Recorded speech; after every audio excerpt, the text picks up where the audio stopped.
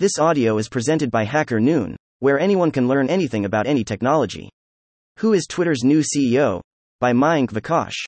Elon Musk on Friday said that he found the new Twitter CEO. The billionaire announced Linda Yaccarino as the new CEO of Twitter.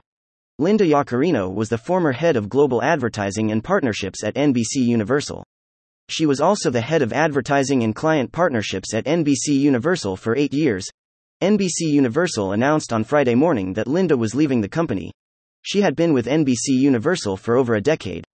https://twitter.com/elonmusk/status/1657050349608501249 embeddable equals true. Elon Musk previously said that the new CEO would join in 6 weeks, and after her joining, he will step down as the CTO of Twitter but still be the executive head.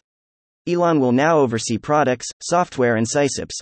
Linda had been with NBC Universal for over a decade, and her work was to find and approach advertisers and improve collaboration with them.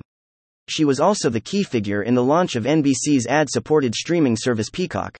She had previously worked for 19 years at Turner Entertainment and has been credited for increasing the company's advertisement revenues. She is the perfect person to become Twitter's CEO because Twitter is seeing a decline in ad revenues.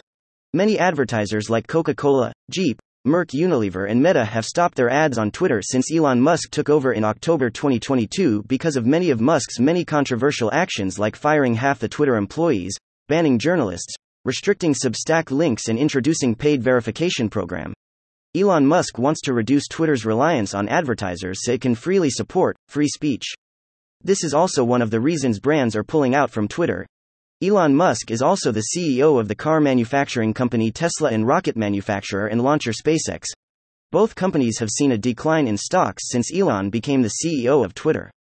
Investors of both companies have been complaining since October last year that Elon is spending most of his time on Twitter and not focusing on his two main businesses.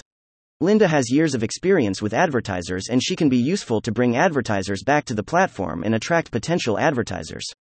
Thank you for listening to this HackerNoon story, read by Artificial Intelligence. Visit hackernoon.com to read, write, learn and publish.